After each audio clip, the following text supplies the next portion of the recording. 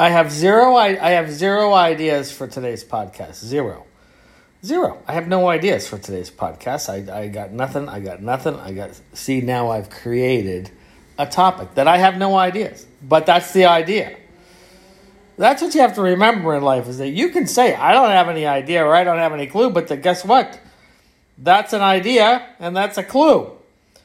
So you always got something's always going on inside that head of yours.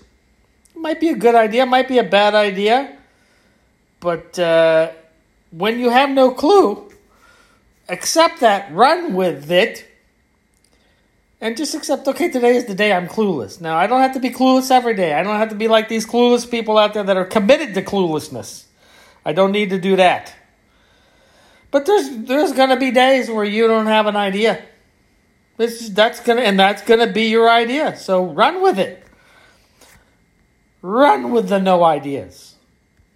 Run with the no ideas. Run with them fast and far into the no idea-ness of life and afterlife.